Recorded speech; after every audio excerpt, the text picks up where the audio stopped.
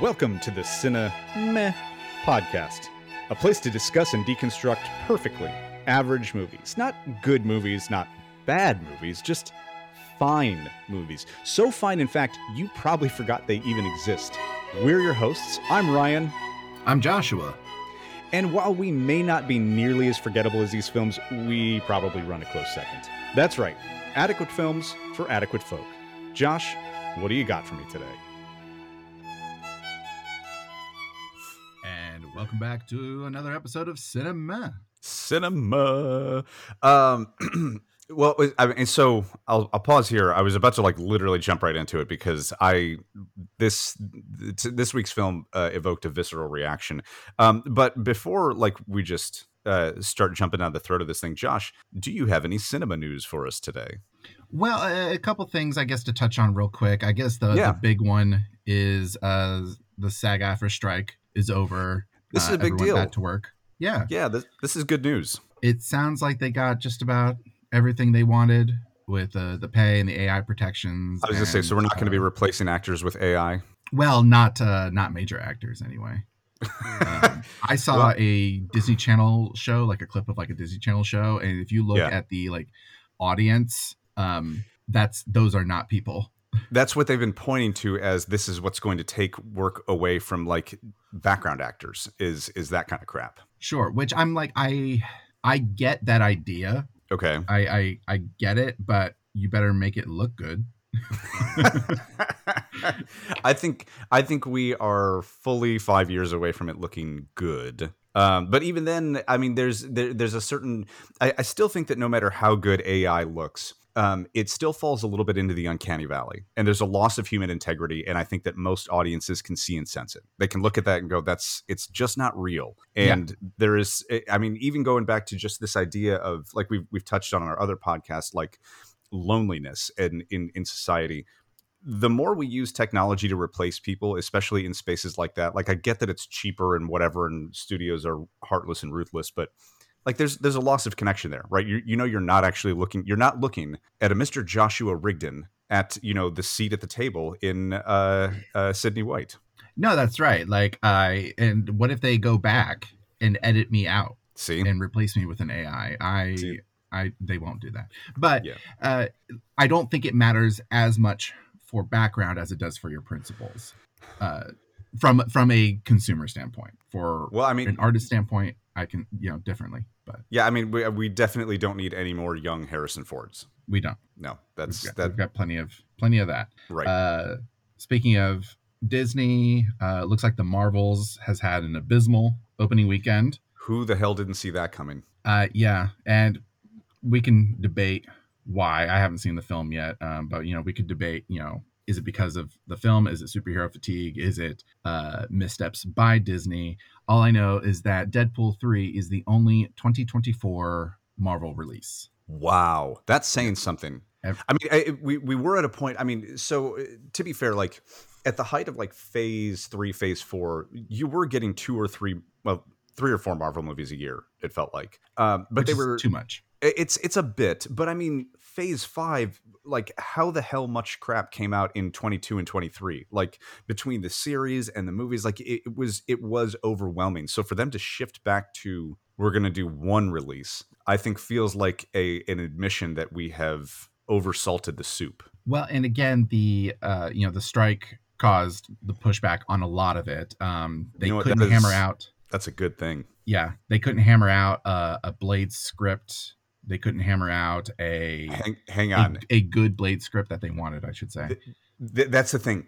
I want to touch on this real quick, and I know we're distracted, but this just needs to be the Blade script, the series script. This is what I think Marvel's big, I don't want to say sin is right now, but this is a problem with it, is that they use something that has nostalgia member berries to draw an audience in, but then they hard pivot into a story that is not that thing, because I don't think they have the confidence just to launch their own stories. Blade, in the series that as it was originally written, by episode 2 or 3, was relegated to 4th lead. This is the Blade series, and they push him out in favor of a very different storyline that I feel like the Blade audience is not coming in for. And I remember everybody liked the Blade movies. The Blade movies were good. So Blade One of the early especially. 2000s. Yeah. So people are going to be fucking critical. Make Blade. Just like make how Blade. is and anyway. Just make Blade. It's fine. Mm-hmm. So, and test screenings for the 4th Captain America film went horrendously bad, so it's going to go through extensive reshoots. Who is it? Is it Anthony Mackie? It's Anthony Mackie taking over as Captain America. That's another one that you'll probably need to have seen Falcon and Winter Soldier and that's to get into it. I don't hate Anthony Mackie. I think he could make a capable replacement. I do think Chris Evans is going to be hard to follow because I think he played the role with a lot of integrity. Anthony Mackie definitely has the chops, but I think most people who are not following every single one of these things is like, wait, I thought this guy was Falcon. Yeah. So anyway, that's cinema news for this week's episode. Wonderful. Let's get hard into the nostalgia and discuss this week's film. You want to introduce our guest commentator today, Josh? Nah. Wow. Thanks, guys. Yeah, we brought on, for this episode, we brought on an expert in the source material because this is a guy, he knows. Yes. And knowing is half the battle. It is half the battle. You know how to get put in there somehow. I didn't. He beat me to it. I'm glad we got it out of the way already. Yeah. I'd like to welcome our friend Mike to the show. Howdy. Hello, sir. Yo, Joe. Yo, Joe. There we go. It was in the movie once. I had to do it once. We did it. We did it. Yep. Yeah, this week's episode, we are talking the 2009 film G.I. Joe, The Rise of Cobra. Sorry, G.I. Joe, The Rise of Cobra. Yeah, so this is Cobra's origin story. Most of the film is about Cobra, and it starts with him as a child, and we just basically get to see him progress through his years of anger and angst. No, I'm kidding. That I actually think would have been more... You watched a different movie. Would have been a more interesting film. No, this is... it's theoretically about the start of the Cobra initiative, although I think it's called Cobra in this movie. What? Yeah. No, her name is Anna DeCobra. DeCobra, right. Yeah. That is clearly Cobra kind of disguised. It's the Cobra Institute. It's not Cobra yet. Yeah, it's Cobra. Yeah, that was someone thinking they were way cleverer than they were. Like most of this movie. They're not quite a ruthless terrorist organization determining to rule the world yet. They're just working on the name. It's kind of where they're at. They do somehow have extensive underwater facilities that I have lots of questions about how those got there. So, and weird floaty sci-fi things. Yeah, we have a lot to talk about with this episode. Oh, yeah. Some things are best left unsaid. Well, I feel like the technology in G.I. Joe was always like near future, right? Like it was like plausible, just not there yet, right? I mean, from what I remember, the cartoon series, there's like a laser gun-esque quality to a lot of their weapons. But I mean, that goes back to like a staple of the 80s, which was you had to have your bad guys and good guys using different colored lasers so that you knew who was shooting at each other. But I mean, to put a finer point on this, because we're at dangerous risk of jumping right into the material here. I'm holding back, okay? Purposely holding back. No, Mike is very much a subject matter expert on this. I mean, Mike, do you want to give a little bit of your credentials? In terms of credentials. Your Sure. Yeah. So it was the toy that I grew up with. Like, I fondly remember growing up with, watching all the cartoons, reading all the comic books, which I will talk about in a minute. Yeah. And then I as you get older, you put your toys away. I was blessed that my parents never sold them or gave them away. They just went up into the attic and stayed there. COVID things happened, and I was like, you know what, that'd be fun to see those again. And so I had them all shipped down to where I live now from my parents' house, and now they're all displayed. Some of them are behind me, even though this is a podcast and not a video podcast. But I got a majority of them now, of the toys, and it's just I like the storytelling of parts of it and I like just that fondness, that nostalgia, right? Like you think about a warm and fuzzy time in your life, and that's what it is. So Yeah, and I think it's your knowledge of the cartoon and especially the comics that puts you in a much better stance to talk intelligently on this movie than Josh and I, because like Josh and I can go into this, and like one of the fundamental questions we always ask at the end of these episodes this season is, would you like this movie better if it was not its its intellectual property? And I do have some thoughts on that, but you know, for the most part, I can't speak to how lore accurate is this, right? Like how well does it stick to? I have some vague memories because I liked G.I. Joe as a kid, just not it, like my principle was Ghostbusters, right? So I can speak to Ghostbusters with a little more clarity. But G.I. Joe, I'm like, I remember it, but not the way that you do. So it's really cool to have somebody who knows this material like intimately with us. yeah, no, I'm happy to be here. Thanks for inviting me on. 100%. So a brief plot synopsis of this film. Yeah. When a army guy, Duke Hauser, is transporting weapons of mass destruction, he gets ambushed by Cobra and rescued by G.I. Joe, and joins up with the G.I. Joe organization to take on a threat that they really have no fucking understanding of. Yeah. So, one of the first things that I will say on this movie, this will probably be one of the few positive things I have to say about it. I actually think the plot of this movie is remarkably high-minded. Like there is the use of the like idea of a nanotech warhead is very fascinating sci-fi to me. And I think that there is a depth of intelligence that went into the theory behind this film, but not its execution. And so every time I like sit down to watch this movie, the first thing I ask myself is, do I think this was always intended to be the G.I. Joe movie? Or was this at one point a near future sci-fi thriller that ended up getting ham-fisted into the G.I. Joe conceit? Because this doesn't seem to fit as well with G.I. Joe as it does with a near future sci-fi. So I enjoy the premise. That's about it. That's all Okay. I've got. My other plot synopsis is guy reconnects with his ex-girlfriend and they hash out their differences in Paris. Meets up with girl with brother issues. Yes, there you go. Yeah, don't forget that one. That is the first thing that I do want to touch on and ask Mike about, because I really want to know your theory of the case for the very twisted family tree that this movie introduces, wherein Duke was at one time engaged to Baroness, who is the sister of Cobra Commander. Yeah, so let's just, rip that Band-Aid off. You didn't say spoiler alert right beforehand, man. Yeah, if you've never seen this movie, it stars Channing Tatum. Stars is a loose word. Fresh off the stepping up from he the appears. He I really dig the cast of this film. And it is kind of a stacked cast once again. It is. I feel bad about Christopher Eccleston because I'm like, between this and Thor: The Dark World, he was probably like, you know what? Fuck all these comic book movies. I'm done. Is that how he said it too? Well, that's my Eccleston impression. It's pretty. I mean, it's fantastic. You've got Dennis Quaid, Marlon Wayans. I mean, Joseph Gordon-Levitt. There's a couple of actresses that I think we need to touch on because they can't like physically incapable of acting. We'll come back to that. Okay. I do want to hear the thoughts on the very strange interconnected relationship that they set up in this movie, because it is the crux of the movie, right?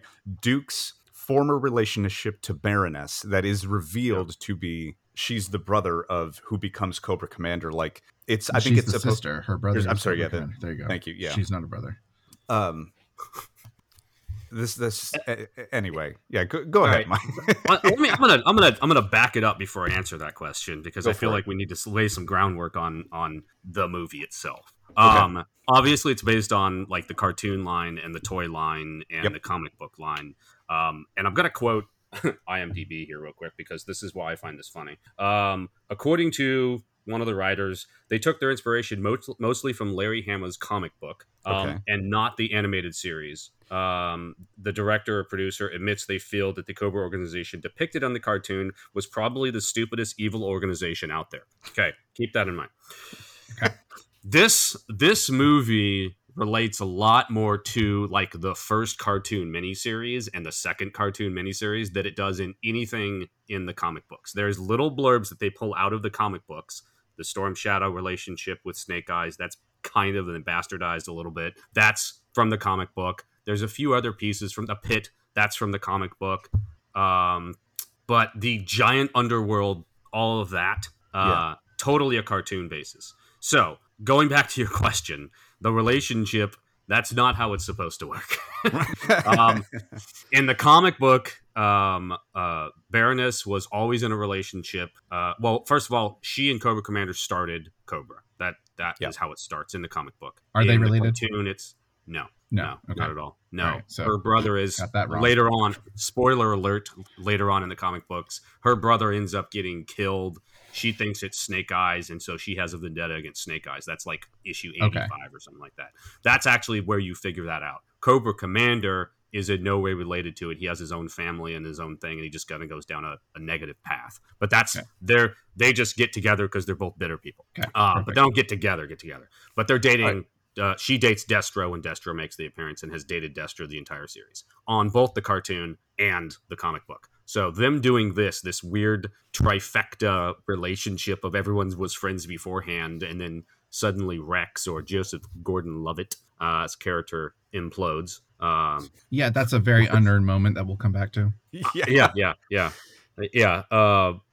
And then suddenly, like, she has brother issues and then can't handle it. So it's like this. It's just a really, really weird.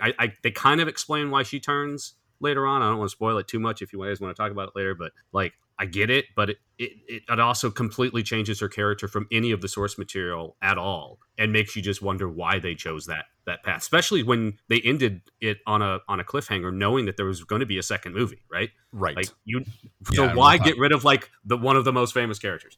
It's really interesting that they decided not get rid of, but they decided to do a re-education of Baroness in the last 10 minutes of this movie, and I was like, I thought she was like a key heavy, like that she is one of the bad, and we're gonna turn her into a good guy already before even the relationship with Destro really gets a chance to do any. Like, I have so many problems with Destro. Oh no, he's James McCullen. He's not Destro.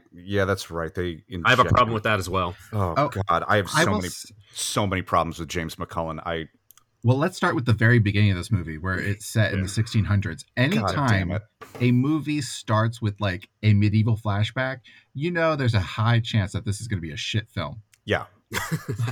Like, any film that has done that, you're like, okay, this is like, let's have something happen in the past and then fast forward 400 years and cue hip hop music for transition. It's the not too distant future, actually. So, and it's set in 2020. That's true. I saw that. We all know what great year that was. We've called this out before about films that are not accurate. Reign of Fire also takes place in 2020. Reign of Fire did not get it right. Yeah, does not hold up. Does not hold up. There were not dragons everywhere. I think I would have noticed. Okay, just as this is a complete aside, but like, I have been reading my Scottish history lately because I spent some time over there. It's something that like just in my own like family lineage I'm very close to. The whole thing with the medieval opening. I'm like, this is it's not even just not like lore accurate. It's just not historically accurate. This is not at all. This wasn't a thing.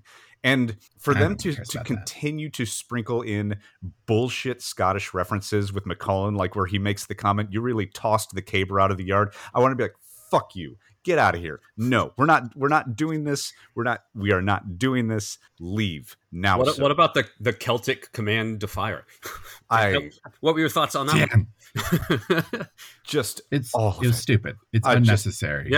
Angry about all of it. This is in one way where the cartoon actually did the lore better. There's an episode of the cartoon, actually 2 episodes of the cartoon, where they went and they went to Scotland, and somehow Destro was there in his castle doing things, and it kind of lays out the foundation as to why the mask is in the family, and it's not this weird punishment thing. It's just it's their clan. Okay, Like, but and see, this is the thing is like when storytellers have space to tell a story, that's when they get it right. That's when they do it better, right? So like with something like the comic book series or the cartoon, people like rag on cartoons, but I mean, original cartoon series that were a serial, they told deep stories because they had the breadth of time to do so.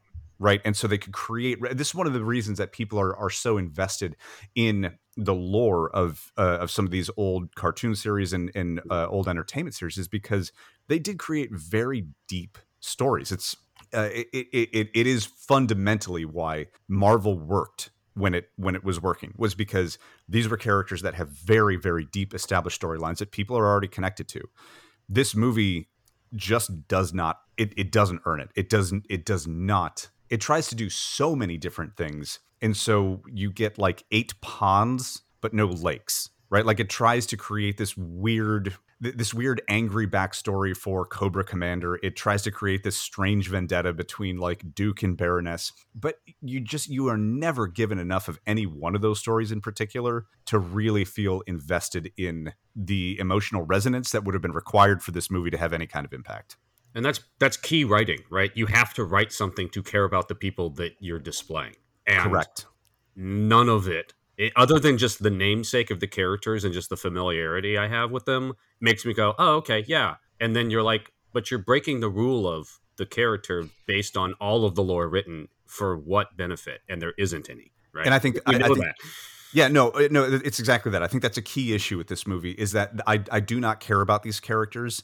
And if I had a little bit more nostalgia for them, maybe I would have built in caring for them. But as a new, quote unquote, new audience member, at no point am I like, this is somebody that I can get behind. Maybe Snake Eyes might be the most interesting story that they tell in the whole thing. But again, that's another, they try and give us an origin story for him inside an already sort of densely packed plot. How many origin stories do we actually get in this? I mean, you get 3 origin. Okay. Well, I guess maybe technically 4 origin stories, because 4, yeah. You've got Cobra's origin, Baroness's origin, Snake Eyes' origin, and I would say McCullen and Destro. Yeah. What about Duke? Well, Kind and of.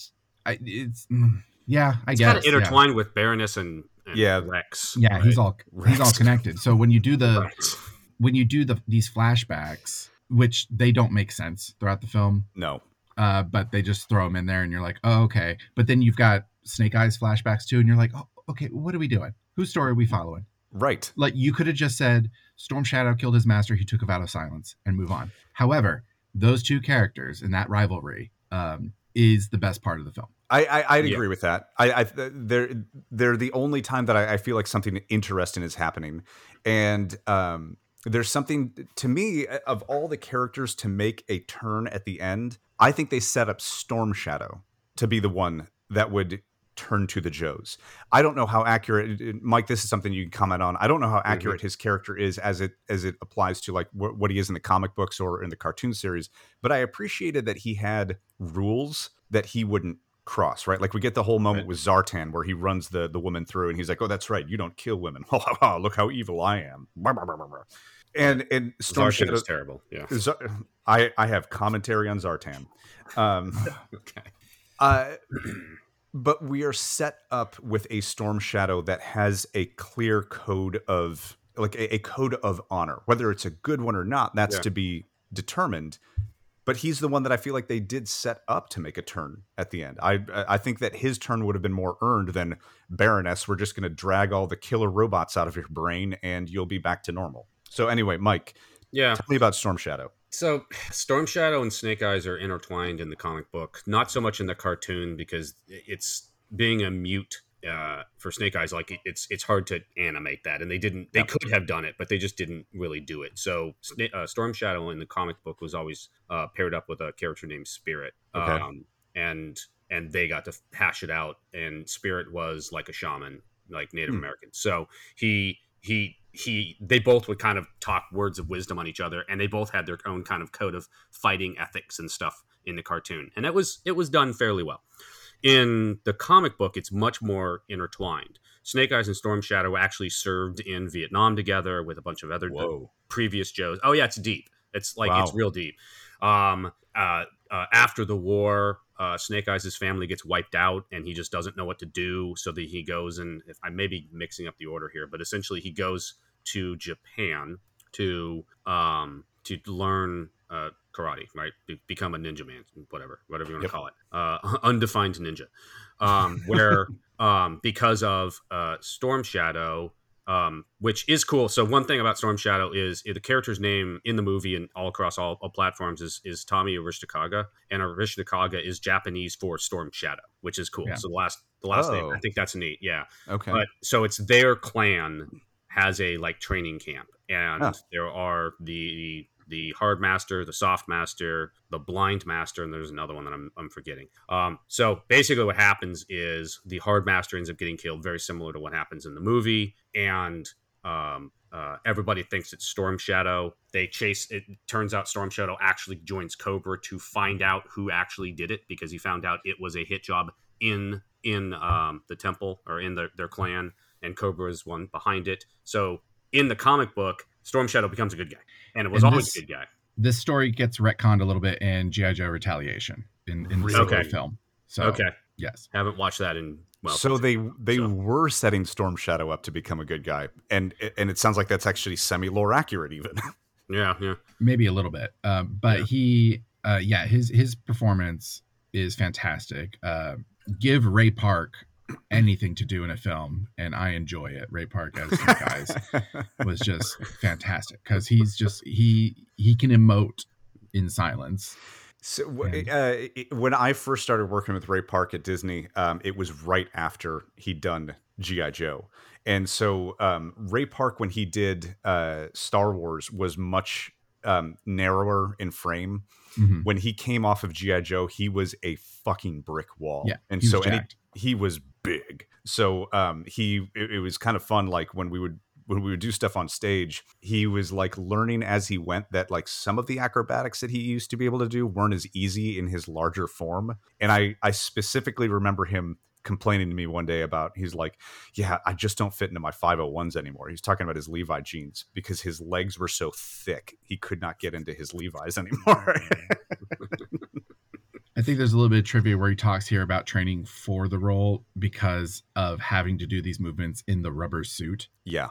And just like how that was more difficult because of the weight of the suit and loss of mobility. Yeah. Oh yeah. But so this film is a Stephen Sommers film, by the way. I feel like that shows. Well, Brendan Fraser shows up. Let's point that out. Yeah, I mean, once again, love Brendan Fraser's cameo in this movie. I adore that whole scene. Well, I love that Zartan is the mummy, right? Going back to Arnold Vosloo is here, and then The Rock would star in the sequel, and we all know Rock was in Mummy 2 as the Scorpion King. Yeah. I enjoy when Sergeant Stone shows up for a training montage, and then he pieces out. He's never see him again. Nope. And I was like, you could have been somebody. Rolls in on his Can-Am Spider, makes a couple of comments, and then he's out of there. They really made his entrance look as cool as possible for writing in what he's writing in on, but it's like slow motion. Like you're like, dude, you're not even writing in fast. Like I'm not even interested in what you're writing. Like, is it like because you're older? Like it's like you're heavier right now. Like you don't want to fall off. Like what? You're just not comfortable on it because it's just like boop. Like and then he got up. Are they jokes? No, sir, they're jokes. The easiest. Why is heavy metal British? By the way, why was heavy metal British? Because they really wanted to. I think in the film they really wanted to emphasize that it was a multinational organization, right? I knew the answer. I just didn't want to hear it. It's well, and that's one of those things. It's like I think that's a change that's okay, right? If you think about when you're making this movie, so Zartan, you guys have problems with Zartan. Let me tell you. I loved Zartan in this movie because he's entertaining to watch, but he is also got his own thing going on that you don't really know. You're like, what? Oh yeah, it's a setup for sure. Like it's all focused on the warheads, but you're like, what's this other? What is this other? So, which I think was brilliant. My theory of the case is that there were supposed to be 3 GI Joe movies. Okay. That's what I think. That's what I think. They was originally supposed to happen. Whether or not anybody in Hollywood will admit it, I think that this was supposed to be a trilogy. And I think they went way because actually that's your 6th origin story. They went way too hard in the paint of we're going to set up a bunch of things in this movie and hope that we get all of our sequels greenlit to follow this through. Because Zartan is a character that I think they wanted to set up as this very strange man of a million faces imposter, right? And then we see him create more chaos in 2, and then my guess is would have been the main villain of 3. But as it stands, what happens? What happens with this guy? Well, all his scenes are, they're very tiny, but they hint at a greater mission beyond just the warheads and maximizing profit, which is what seems like McMullen is all about. Yep. And I like that. I like that power twist at the end of this movie. I do like how, he thinks he's on top of the world with it all. And then he's like, nope, surprise. You're going to work for me, the Cobra Commander. Yeah. And I am going to run this plan. And you're like, oh, the warhead plan? You're like, oh, no. That was just part of it. The bigger plan is Zartan. And just even when he goes under the facial reconstruction thing, and just even when he's like, oh, one more thing, I'll control my own brain, thank you.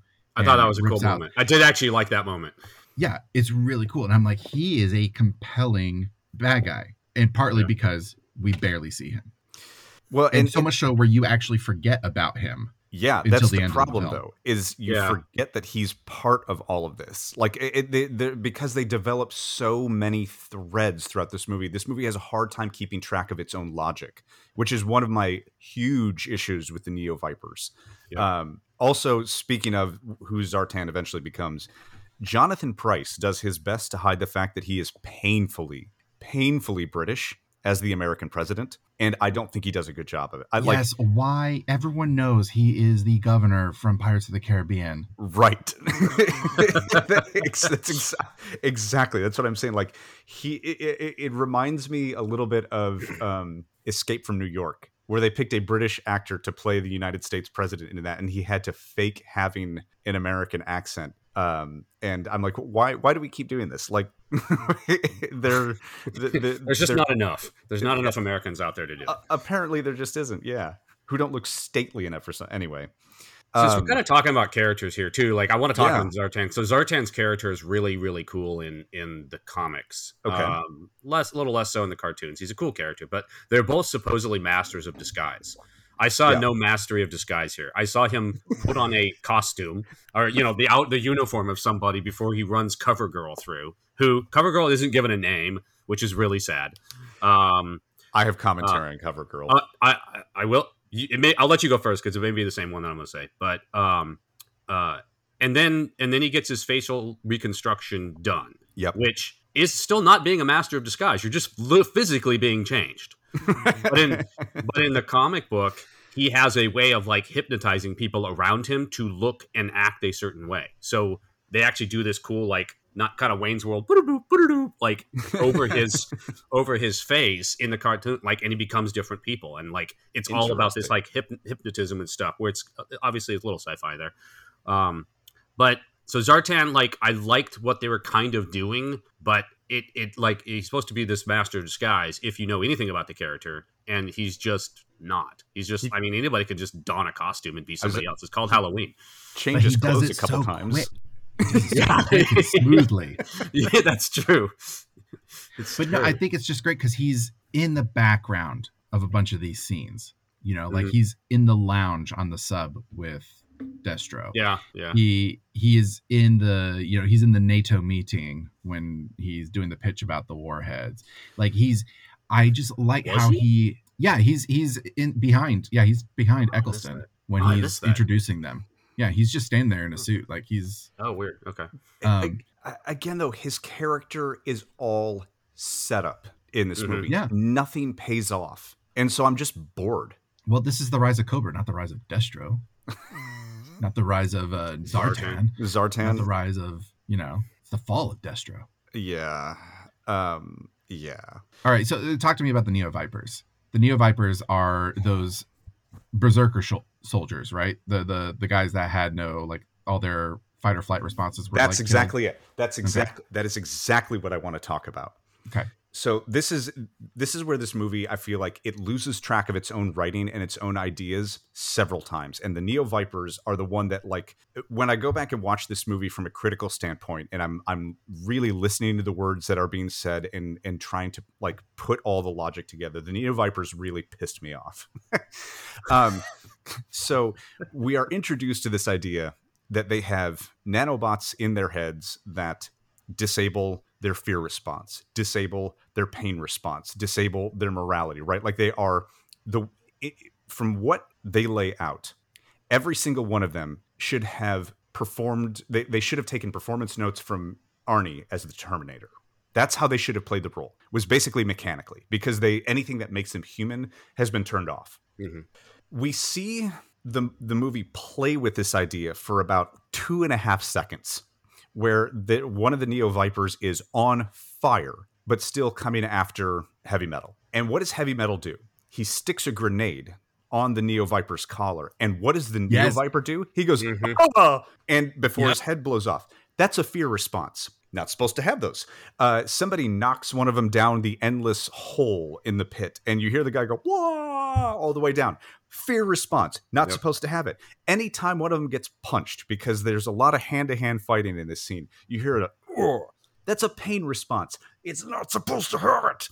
So the whole time, within minutes of being introduced to the Neo Vipers, we see them break every rule that's supposed to make the Neo Vipers terrifying. These things the guys should have been completely mechanical in their performance. They should have been able to just get, like, the shit beaten out of them and have no reaction. That would have made them more interesting and more chilling. That would have made them, like, then you could have played with the Joe's response of, "Oh my God, it doesn't matter. Like, until you kill one of these things, they literally don't stop coming. And nothing makes them afraid. Nothing, like, slows them down. They just don't stop coming." That would have been interesting, but that's not dramatic in the fight scenes. So instead, we get Neo Vipers that are very much afraid of certain things and very much feel certain pain responses. The end. No, I'm so glad you touched on this, because that was definitely going to be one of my major sticking points, was the lack of consistency. Right. Yeah. I also had a flaw, because I didn't track, I didn't count, because they made a big point to be like, we've got 20 of these guys. One of them in Washington. It's like, okay, so we've got 19 of them here, 19 of them. And I didn't count how many we fought and killed in the assault on the Joe base. Mm-hmm. So I don't know how many they ended up with. I'm like, there was probably, I don't think. Someone was copy paste. Yeah. I didn't like them at the beginning when they first attacked Duke and Ripcord, which I have another problem with Ripcord. I have many problems. That they seemed impossible until really the Joe team showed up, even though the Joe team didn't have anything, I would say, more specialized than, the Marines all had, like, AR-15s and, like, 50 cals and some other stuff, and they still couldn't knock one down. Joes show up and it's just like bink, bink, bink, bink, done, and you're like, really? It's this, but they're shooting. They weren't prepared for the Joes. Scarlet's weapon is a crossbow. Like, it's a crossbow. How does that take it down? Like, 5.56 ammo? No, ain't gonna do it. Crossbow, wasn't prepared for that one. Yep. I didn't like that inconsistency. Yeah. There's many inconsistencies. A lot of their heads got blown off, which I did find slightly amusing, though. Lots of them lost their heads. Yeah. I feel like that's a good nod to the action figure, because we all know our toys back then, you could pop heads off of everybody. I'm not saying not G.I. Joes. No, not G.I. Joes. They were in a bolt joint. You would have to unscrew them and take them apart to do that. Yeah. Oh, well. Yeah. That's lame. I mean, the ones that were made around the time of the movie, you might be able to. I've got some over here. Could probably go grab one. That's what I'm talking about. I actually have a Neo Viper that no one will buy from me, so it's weird. Just, you need to market it. To be like, this is actually eBay. More accurate, and will not scream when you throw it down a shaft. I'll just go drop it later and see if it makes any noise at all. And I'll be like, oh no, that's actually much better. Mike would be like, you never believe this. There's a squeaker in the action figure when it drops from a high enough depth. It squeaks. I'm so furious. You know, so Ryan, you were going to bring up CoverGirl. Sorry, go ahead. Oh yeah. Real quick on the toy idea. Why was it that nobody ever put, like, you remember those like whistling Nerf balls that you could throw? Mm-hmm. Why did nobody put such a whistle into the chest of like your bad guy enemies so that you could drop them and then go as they drop? Very cool. Yeah, that'd be neat. Yeah. It's the Wilhelm scream. Yeah, exactly. Oh my god, yeah, even better. That'd be amazing. Yeah. Well, we do need to talk characters a little bit. Yeah. So CoverGirl. We'll start with CoverGirl, and unfortunately, I don't have nice things to say here. She can't act. I'm not sure what happened here, but like there almost seems to be like physically can't act. I remember her inability to act being so jarring as to take me out of certain moments. Like when she gets run through, I feel like that should have been something, but she's just so dead-eyed and slack-jawed when it happens. Like I'm like, oh. Have you ever been run through? Like maybe that's what happens. Her death is exactly what it needed to be. Have you? I mean, did you listen to the way she delivered any of her dialogue? And delivering dialogue is being generous. She said words. Yeah, like there's just she read the cue card off camera. Because here's the thing, I hate the dialogue in this movie. I think the dialogue in this movie is terribly written. It is one of my big issues with the film from a meta standpoint. Is I think it is very, very poorly written. It's incredibly stilted, and it really often thinks it's more clever than it is. But I give a lot of the actors in this movie a lot of credit for really doing as much as they can with what they're given. Some of I look at some of the interactions between Scarlet and Ripcord, where it's very much Anakin and Padme in terms of how the romance is written. But I think they really tried. CoverGirl, I don't ever believe tries. And I just every time she was on screen trying to say words, I was like, you needed to find somebody different. Like you just needed to find someone different. It's also not a dynamic role. Yeah, she just has to deliver. She has to facilitate the plot moving forward. Yeah. That's here's the thing about CoverGirl, that she is actually an interesting character in the cartoon and her toy. So one of the cool things about G.I. Joe, and when we're talking about what stood it apart from most 80s toys, is that each card was actually written as a dossier to define the character and give them background why they're in G.I. Joe. Yes. Okay? And most of them were written by Larry Hama, who wrote the comic book. Cool. Right. So all of that, he was able to develop most of the lore of G.I. Joe. So CoverGirl's backstory is that she was a supermodel, hence CoverGirl, that got bored with being a supermodel and wanted to join the military. Interesting. The chick who plays CoverGirl is a former model who wanted to do acting. Yeah, she should go back to model. it doesn't always work out. I like that they did that. They put that in there. I thought that was neat. She just wasn't good. I mean, that's a rare moment of authenticity right there. Yeah. I think we can celebrate that. Well, so then why not somebody like Rebecca Romaine, who had chops at that point, right? Like she did a very capable job as Mystique in the X-Men movies. So why not? You want her to take a step down from doing that to like, hey, we need you to get killed by the Mummy. I mean, everybody's got a mortgage to pay. Okay, she's doing fine. It's a good point, but I mean, no, she's an established brand. She's a good actress. She knows how to handle herself on screen. Like there are models that have made that jump. That's the thing. It's not an impossible move to make, right? Like there are models who have made that clear leap from runway walking to actually being able to put on a performance. CoverGirl doesn't do it. And I think one of the reasons that I'm like hung up on it is because I actually think her lack of acting chops pulls focus. That's the issue, is that I actually think she's bad enough that in the scenes that she's in, she pulls focus where she should not be pulling focus. Which is, and it's unfortunate because you have Dennis Quaid on the other side that is doing his He's best, giving so much legitimacy to his scenes, you know. He's trying. Yeah. Yes, exactly.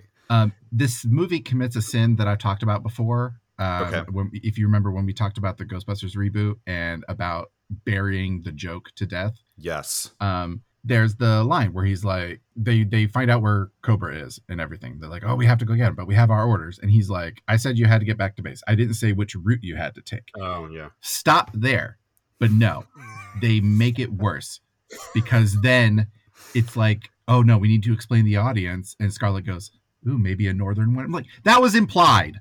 That was already implied in the conversation. Once again, this is where the writing of this movie is. It's just fucking terrible. The writing is bad. It's on this really One of the bad. writers is the guy who wrote 300. Well, and that's there's Why? not a lot of plot to that. Fair enough. yeah. All right. Yeah. But Fair no, enough. I think that's why he got hired for this, is because like we're like, hey, you did 300. That was pretty cool. Come do this. Can we all agree that the I've been thinking, I've warned you about that, is played out. It's done. It's over. Mm-hmm. We don't need that exchange in a movie for the next 50 fucking years. Like the fact that comes up within minutes of this movie beginning, it's like, Jesus Christ, everybody knows this exchange. It's so tired. I'm so over it. We're like, oh, we get it. You're two buddies who riff on each other. Like, okay. It's written as if by somebody who has heard or read that happens in a communal setting, 2 friends, 3 friends riffing on each other, but never actually experienced. That's how I would describe the writing. Like this is how military guys talk to each other, right? Yeah. Sure. Well, and so one of the cardinal sins of dialogue is if your dialogue sounds like dialogue, it shouldn't sound that way. Mm-hmm. And after the pit gets assaulted and like Scarlett's having her whole we finally get to see a moment of vulnerability from our Spock character or whatever, and Ripcord comes up to her. And she's like, oh, my neck just doesn't seem like it, that big of a concern. And he goes, you have a reason to be concerned. Nobody talks like that. Yeah. Like yeah. that's the thing. Is He's trying to schmooze her. All right. It's nothing about that moment is real. Okay. Nothing about their romance period is real. It's actually kind of gross. No, Yeah, it's weird. it's so, oh my God, I could pick it apart all day. But we have only so much time. I think we should add another sin to the book of dialogue sins that is very specific to movies like this, where you have to fan service the audience. Like you have to give them their fan service. He was government issued. And we're like, oh my God, I fucking get it. Like you didn't have to say it. That's another one that I feel like is a tired, played out line. The fact that they did manage to get in, and now we know, and knowing is half the battle. Okay, do it once, fine. They did it like 3 times. They got government issued. It stands for GI and GI Joe, obviously. But they also, right before that, they talk about, man, your hair is so lifelike. You got kung fu grip to I think heavy metal. Is it heavy metal? Yes. Too? And I'm like, yeah. That's the 1964 like GI Joe. Wow, that's really bringing some fans. It's in there, but it's also like it wasn't needed to be in there. Like, it's like Battle Grip would have been really more appropriate since that's the source material that they're trying to like actually be a part of. Yeah, like, do you think there were like grizzled old GI Joe fans in the theater that are going, hey, they said it. They said the thing. No, like I guarantee it was all an eye roll, like from the audience. They're just like, from the writer too. But that's and we've talked about this season is who was this movie made for? Was it made for, because if the movie was simply supposed to be fan service for G.I. Joe fans, I think they failed because like it's just not lore accurate enough for it to just be a movie for G.I. Joe fans. If this is a movie to bring people into the G.I. Joe fandom, I think they failed. This was a movie to sell tickets and toys. This was Hasbro going, hey, Transformers has worked out pretty well for us. What else we got? G.I. Joe. Let's do it. Which, I'll tell you the G.I. Joe movie that I think is a better G.I. Joe movie than G.I. Joe, The Expendables. right? Like it's yeah. it's a big action-packed cast of heavy action stars who all kind of have their own sort of like weird, quirky little, individuality, and it works, right? Like Yep. they decided to make a movie of pure machismo, and it makes no apologies for that, and it's perfect in that way. It's just a good action movie. Well, I think the This, difference too. Oh, yeah. I'm sorry, but No, go the ahead. difference is that it's a smaller scale, right? They're going. It's not world domination or destroying Paris, right? In the Expendables, Yeah. which goes back to my point earlier that I thought was funny in the IMDb trivia of they wanted to focus more on the comic books for source material because the one in the cartoon was ridiculous.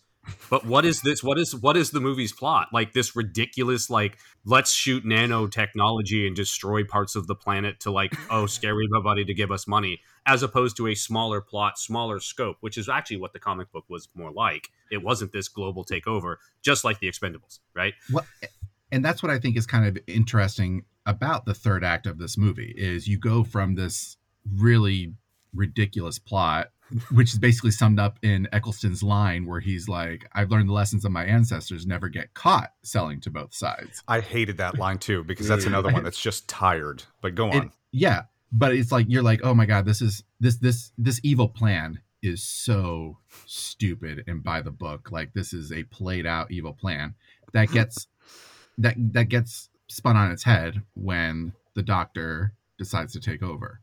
Yeah. And you get this layer. And I mean, as weird as the characterization is of Cobra Commander in this movie, I do love Joseph Gordon-Levitt's portrayal. Yeah. I do love what he brings to the role and the way he plays it up. And just the like, he's an unapologetic character. You're even like, oh no, like when we thought he died, no, he got attacked, but he defected. He just full on defected. Which was a weird character point that just came out of nowhere, right?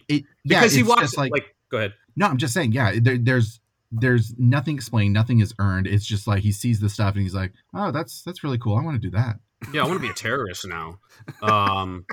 But like you see all the medals he had when what's his face proposed, and they're like, "Oh, hey, ha ha ha!" Like, great, like clearly he's a vet, and right, like to just be like, "Hey," just like that, you're no longer caring about your country and you want to be a terrorist and all that. I'm like, that's I didn't expect that, but that shouldn't have existed. And it's actually I think it's actually fundamentally demeaning to injured veterans, because how often do we hear stories of men who have been harmed in battle, like tragically, like in ways that fundamentally impact their life for the rest of their lives, and they remain very very loyal to their cause and right, like there's it's almost harmful to that narrative that there'd be an accident, right? There was a battlefield accident, right? Like the airstrike came too early. Duke gave him a timeline. It was the wrong timeline, or the planes, had a little too much juice on there. Who the hell knows? But that was all it took for a decorated veteran, a decorated, combat scientist to be like, nah, I think I'm just going to go ahead and take over the world now. Yeah. Weird character development there. When opportunity knocks and disfigures your face, go for it. I think a missed opportunity was not to have Dr. Mindbender, because you see him in the bunker for a minute. Oh yeah, and he acts weird, and I love that. But like, why he didn't show up later, like in the normal time, not the flashback time? Yeah, like just in the background, bald head, kind of wearing the monocle like his character does. Like that would have been a cool just throwback. Like, hey, there's Mindbender. And I would say the movie kind of sets you up to think that that's who that is. Right. Yeah. Oh yeah. The doctor is, because they borrow his characteristics. In fact, and then he's just like, I perfected Mindbender's research, and you're like, well, did you kill him? Where'd he go? If you have the captions on, he's referred to as Doctor. Yeah. Until the Cobra Commander turn. Yeah. And so like the movie almost does set him up for you to assume that this is Dr. Mindbender. Yeah. Well, they even throw in like the weird monocle thing that's on his mask. Exactly. It's a whole Yeah, that's what I'm saying. Speaking of physical characteristics, I wanted to ask you something, Mike. Duke Hauser, he famously has the scar. Yeah. And like on the action figure, it has the scar and everything. Yep.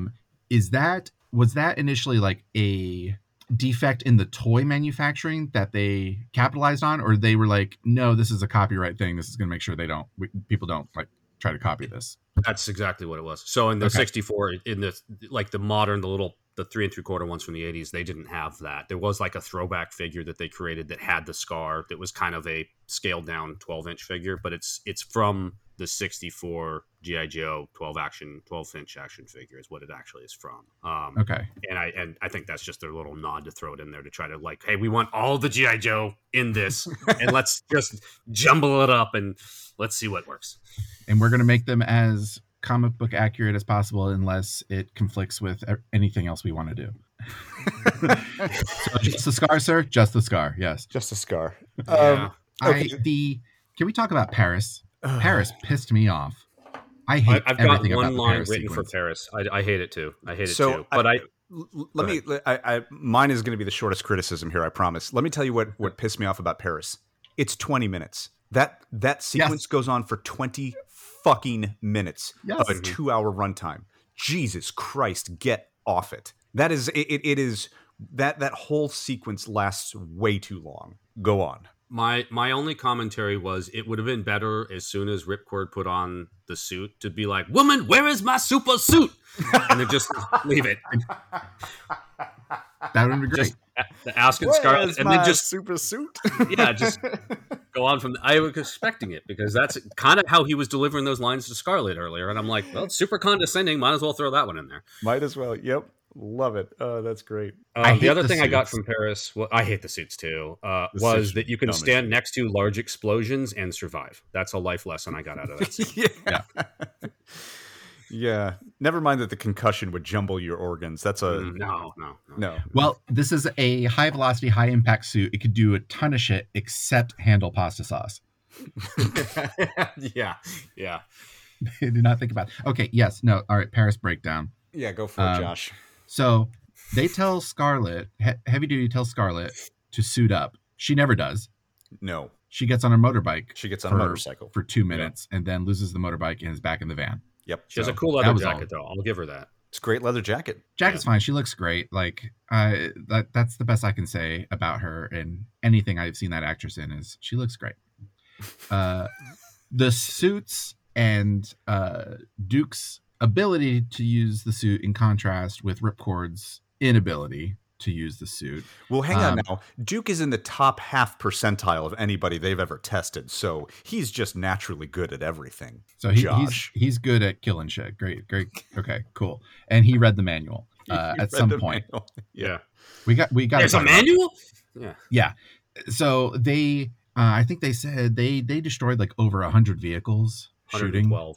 Yeah. It was a Guinness Book of World Record for up until the time the movie, maybe more now, but yeah, it was 112 vehicles. For a car chase that is not Fast and the Furious, I think that is absurd. Yeah. Is absolutely absurd. The suits, I hate them. The only thing I ever liked about the suits is when I saw this movie back in the day when it came out, I was like, oh, we have the potential to adapt to Halo.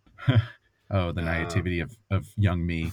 But that was the best thing about the suits. Even Snake Eyes on the vehicle frustrated me.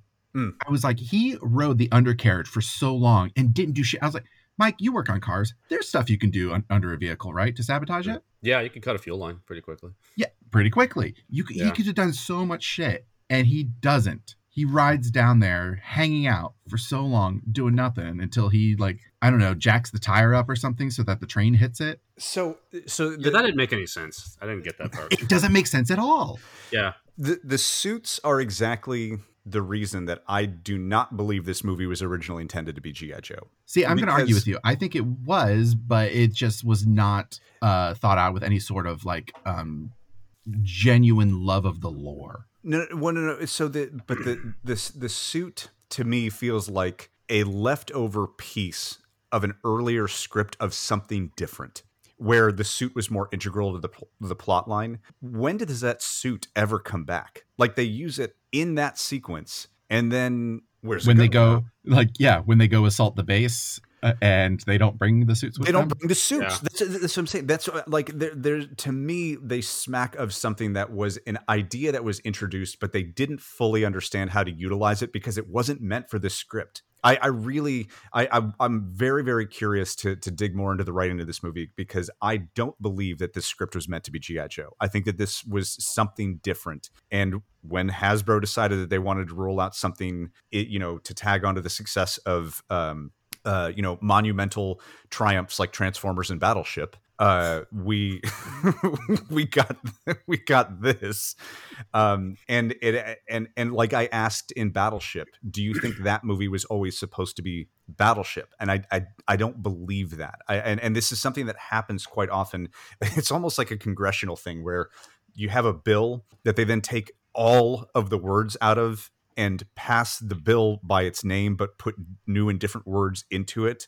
It's very similar, where I think that this was a script that they took the living guts out of and stuck in a new IP conceit just to have that. But what made the original script work is no longer present. You just get these weird little leftovers. And like the nanotech, the accelerator suits, all of that, it doesn't feel like this was meant to be G.I. Joe. G.I. Joe looks like it was in development hell for a long time. See? Like all good mediocre films, they are in development hell forever until someone like forces it out. Yep. Did you guys look at the IMDb and see like how many people passed up on the role of Duke Hauser? No. A lot. They offered it to a ton of people that didn't do it. And the reason Channing Tatum hated this movie was because basically he got forced into doing it. Did he have like a studio deal and they're like, you owe us so many? He had a studio contract and he really didn't want to do this. And he was like, the movie itself, he was like, it was fine. It was whatever. He was just like, but the everything he had to go through to be forced to do this film left such a bad taste in his mouth. There's even something about his physique in this movie that reads that way, because he doesn't look like Duke to me. He's actually kind of skinny in this movie. And I'm like, I want, if this is supposed to be a glorious 80s throwback, give me the Chris Evans Captain America build, right? Well, like, we weren't 2008. We weren't in the like 80s nostalgia vein yet. I know, but he doesn't even look like I feel like a soldier should look. He looks lean, but he does not look strong in this movie. Yeah. No, I know this is a minor gripe, but I'm just like, it to me it speaks to he didn't care about the role. No, well, I don't think he did. Yeah. I don't think he did. And Mortgage. That's what they were like, okay, well, we're going to make a sequel. And he's like, oh, can you kill me as quick as possible? They're like, all right, we'll kill you as quick as possible. The budget for this film was $175 million. It sounds like they spent it on those cars that they crashed. Definitely. Because this movie looks terrible. This movie is a ton of like blues and grays. Well, and I hated this era of cinema where it just looks I don't like it. It's not even the color palette that bothers me so much. It's in watching like the up-resed versions of it. It is very clear. I don't think this movie was originally intended to be filmed in 3D. I feels like they did something to it after. I don't know. Wait, did you watch it in 3D? No, but whatever version I had, it was quite clear that there were separate planes in the, so like basically everything looked like it was done against a bad CGI green screen. But in every single scene. So there were like hard lines around your actors. And then you had like a very distant background that almost like breaks the perspective where you're like, that seems like it's further away. The Joe base, I feel like, is especially egregious. Real bad. Yeah. Awful. Right at the end when they're all walking towards the camera and they're like, there's the low version. Well, go ahead. No. There's a low version. And then it cuts to the wide shot. And it's like, you guys are not even walking the same speed that the background is moving in, and then it cuts close again, and you're like, what is going on here? Yeah, there's a weird cut where it looks like they're almost doing like that heroic like slow-mo scene, except it's not quite that slow. Yeah, it's weird. And then it picks up into real speed, and they're like, hey, we're gonna do parting quips. Yeah. All that scene was missing was like a group high five. Midair. They had to jump. Yes. Yeah. But I think they were going to, and Dennis Quaid was like, no. I'm not fucking jump high five. So we spent $175 million on a bad looking movie. Doesn't look great. Anybody want to take a shot at what the U.S. gross was? 50. U.S. U.S. gross. I'm gonna say it did about the same as the budget. I'm going to say it's right about in there. I think it probably did way better overseas than in the US. Okay, so your guess is 175 on the US gross? Yeah, I'll guess. Well, you know what? I'll say 155. 155. Mike? I'm going to say less than 100. Less than 100? Okay. Yeah. US gross 150. Oh, wow. Hey. Did exactly the same worldwide. Its total global gross was 300 million for a $175 million movie. Again, this is one of those films that would have had to have made close to $500 million in order for it to be financially successful, and it fell about 200 million short of that. So what? Who was like, oh yeah, the world's screaming for a sequel? I don't know. It is something that makes me wonder if like they had the production started so quick back to back that they were just like, well, I mean, we're already halfway shooting through this thing. They had the Rock attached. This is an interesting turn of events in recent years. I think we're starting to understand that the Rock is not actually a box office draw. Like, he is fine in the roles when he's put into the right roles, but I think he believed, and a lot of people believed, he was a reason people would go to the movies. So if I had to take a guess, they pushed the sequel out with the Rock top build, thinking that people would be like, oh my God, the Rock's in this one. It's got to be better. And they would rush off to the theaters to see the Rock in G.I. Joe. And he just isn't that draw. Okay. In my opinion. Yeah. I enjoy Retaliation more than I enjoy Rise of Cobra. Interesting. Okay. I actually think it's a better movie. Okay.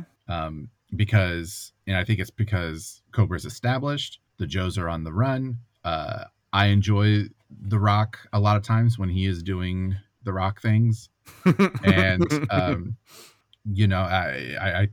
I think there was more character development for certain characters. Okay. Even though, most of the cast from the first movie is completely gone. Right. I found it a more enjoyable film than The Rise of Cobra. Interesting. Okay. Just hang on. Just out of curiosity, let's see if the world agreed with you on that.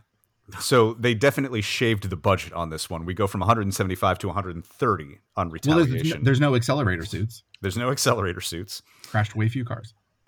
Gross 122. Okay. Worldwide 375. So globally, Retaliation did better. Yeah, people like The Rock in Vietnam. Did have a worse opening weekend, and did worse overall in the US, but compared to budget, Yeah. So anyway, final thoughts on this sucker. Let's ask the question that we ask this season. And Mike, we'll start with you. Would you like this movie better if it were not G.I. Joe? Yes. Would that change your opinion? If this wasn't G.I. Joe, if it was just generic action movie, would you enjoy it more? I think it would be the same level of enjoyment. I wouldn't have the passion behind like getting things wrong. So like, It's not that I dislike the movie as a whole. It's one of those you can sit back, not really pay attention to, have on in the background. It's fine. Okay. It pains me where they try to make it G.I. Joe. Got it. Right. And it's the lore and everything that's been established for 30 years prior to this was just wrong. Got it. So yeah, I don't. Yeah. So you think you'd be more okay with this movie if it weren't G.I. Joe? Yeah, I mean, it's not my type of movie that I would watch anyway, but like sit back and watch. But thinking like, yes, if it was just, hey, somebody said, hey, you should watch this movie. It's got some funny points into it. It's got so and so in it, and go watch it. It's like, okay, I would enjoy it more. Perfectly fair. Yeah, Josh. Yeah, I think this is the perfect popcorn movie you put on the background if you're doing stuff, or if you're scrolling through channels, if you are an old person that has cable like me. And this is the weekend afternoon movie that's on. Yeah, just like let it run. It's fine. Again, the cast I think is pretty solid. It's a solid cast, nothing astounding, but they are people that are largely enjoyable to watch. Okay. You don't expect Academy Award performances out of it, but they largely deliver what you want. This is a movie that you cannot watch critically, because you will want to rip your goddamn eyes out. Yep. God, the dialogue is so bad, but I think because I am not as familiar with the G.I. Joe lore, I was only, I would only get hung up on some of the really like stark fan service moments that everyone is going to recognize that like made me roll my eyes. But otherwise, I'm just kind of like, I'm more critical of it just for what the film is in of itself. Okay. I think that I might have agreed with you two prior to watching this film critically. Now that I have watched it from a critical standpoint, hard no. Don't enjoy this movie. Find very little. I think at this point that I could actually just. This is one that if it were just on in the background, I'd turn it off. I do struggle with this movie now.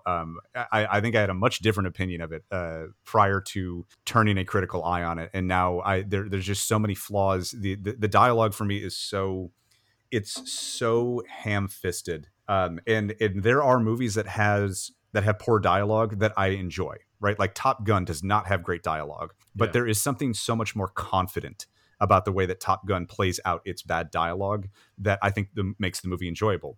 Streets of Fire does not have good dialogue, but again, it exists in its own kind of weird meta universe where its bad dialogue strangely works for it. This movie, for how seriously it wants to be taken, the dialogue is atrocious, and it pulls focus from me. And there are so many things about this movie that are so distracting now. Having watched it critically, that I don't know that I could enjoy this whether it was G.I. Joe or not. I think it would just be a D+ action movie, and one that I'd be like, there are better D+ action movies that I could watch. I'd rather put on Deathstalker than something like this. So okay, so you said earlier you think The Expendables is actually a pretty decent G.I. Joe type movie. Yep. Mike, do you have one out there that if somebody wants I think G.I. Joe adjacent? If you want to go watch a something that is true, probably a more accurate like comic book, because in the comic book, G.I. Joe is Delta Force, is what it is, right? It's a offshoot of Delta Force. So go watch Delta Force from 1985, 1984 with Chuck Norris and Lee Marvin. I think it has a smaller plot, but it's still, there's high stakes in that movie. I think it's really good in action. It's got similar kind of pseudo-futuristic vehicles that I think just works really well. And again, it's kind of campy and cheesy in its own way, but it's still, it's Chuck Norris, so what else is it going to be? But it's still, I think it does it better than any G.I. Joe actually movie has done, except for a movie called G.I. Joe Resolute, which is a cartoon that's meant for adults. That is a really, really good movie. I remember hearing about that and hearing really good things about Resolute. Yeah. It's only an hour. Go watch it. It's on YouTube. Oh, cool. Okay. That came out in like what, 2013? 2013, okay. right around retaliation time. Yeah. Any other? I know you took a lot of notes, Mike, and I'm sure we didn't hit them all. Is there any other points you really wanted to make sure we hammer home, like the fact that this is based off? This is supposed to be based off of the comic book version of G.I. Joe. Because we came into it, we're like, it's based off the toy that became a cartoon. What came first?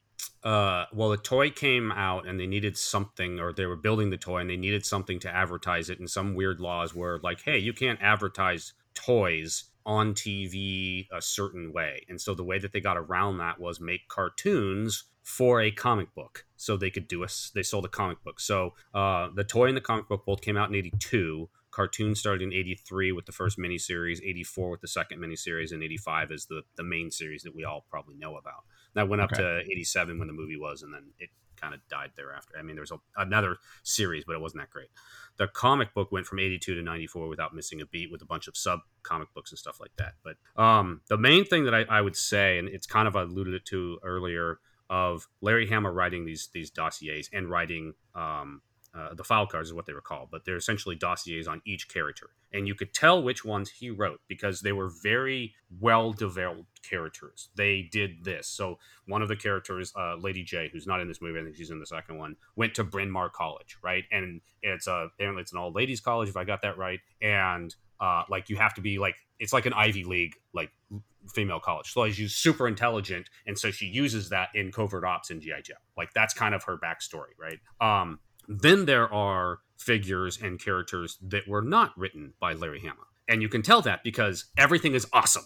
They're just he's the top of his class. He speaks every language fluently. He can, go and play hide and go seek and won't be found for 2 years if he doesn't want to. Things like that. Like he can, somehow shoot 100 people with a one round. It's just things like that. Those ones weren't written by Larry Hama. And everybody's just the best of the best. This movie clearly wasn't written by Larry Hama. It's really obvious that everybody's just too good. Scarlett, they reference, graduated either college or high school at 12. I'm like, Yeah. shut up. No, you didn't. No. That's not how Scarlet. No, she did not do that. Like, that's stupid. It makes the characters not interesting. If you give them a good backstory and a well-developed backstory, which all of is existing, right? They just copy it and paste it and put it in the story because it's not like they need to come up with new backstories, but they did. So it's clearly they were like, hey, Larry Hama, thanks for writing all of this for like 30 years. We're not going to use any of it except for maybe that one piece. And even then, it's not good. The other part was just not so much lore, just something I noticed is the underwater battle looks a lot like the battle like at the Death Star in Return of the Jedi. Oh yeah. I think everybody just kind of goes back to that template. Yeah, and I was like, this is exactly what this is. This is Return of the Jedi. And even Amanda, when we were watching it last night, she's like, I'm surprised someone hasn't said use the Force, Duke, and at all in this. That would have been hysterical. Which would have been amazing. Because he does that like flying through the things as they're trying to get out, the flames and explosions. And I just thought that would have been really, what a missed opportunity. What a missed opportunity. Yeah, that'd be better than all the fan service lines. Oh my god! And the last thing is during the credits when they're going over that like metal thing, all of like the exposition that's on them and the stickers and stuff that are on it are actually stickers from the toy, and I thought that was kind of a cool touch. And so that is cool. You see the stickers from several very prominent toys or figures. No Step, which is on like every G.I. Joe vehicle.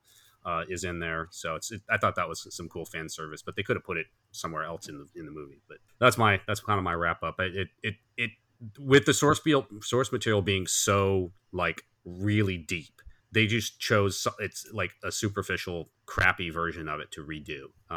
Yeah, and I think this is something that we've talked about is when you have a rich IP, like a lot of the ones that we've talked about this season, you don't need to do anything more than what's already established. And in fact, the people that you probably want to come see this movie just want you to do what has already been established. And so it's always a real shame when they discard the work of, if not greater writers, certainly more practiced writers, right? Like Larry Hamlin may have not been, maybe he's not Hemingway, but he did so much for this series and created something that is so it is so deep and so rich. Why didn't you just use that, right? Because clearly the writers who wrote this movie were not fucking Hemingway. So just do what your betters before you have done. Yeah. And so, listeners, that is G.I. Jokes, the yawn of Cobra. Thank you. Thank you for tuning in.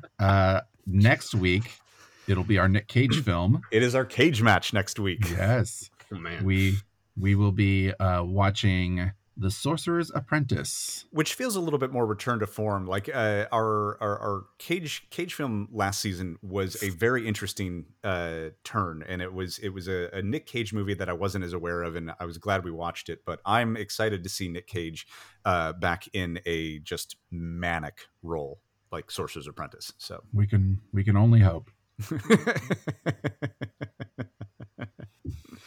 Thank you for tuning in, Mike. Thank you for joining us. Yeah, Mike. Thanks so much for adding some authenticity to this. Thanks, guys, for having me. This was a lot of fun. I can't wait to listen to the Cage match next week. And yeah, we'll talk to you guys next week. See you next week.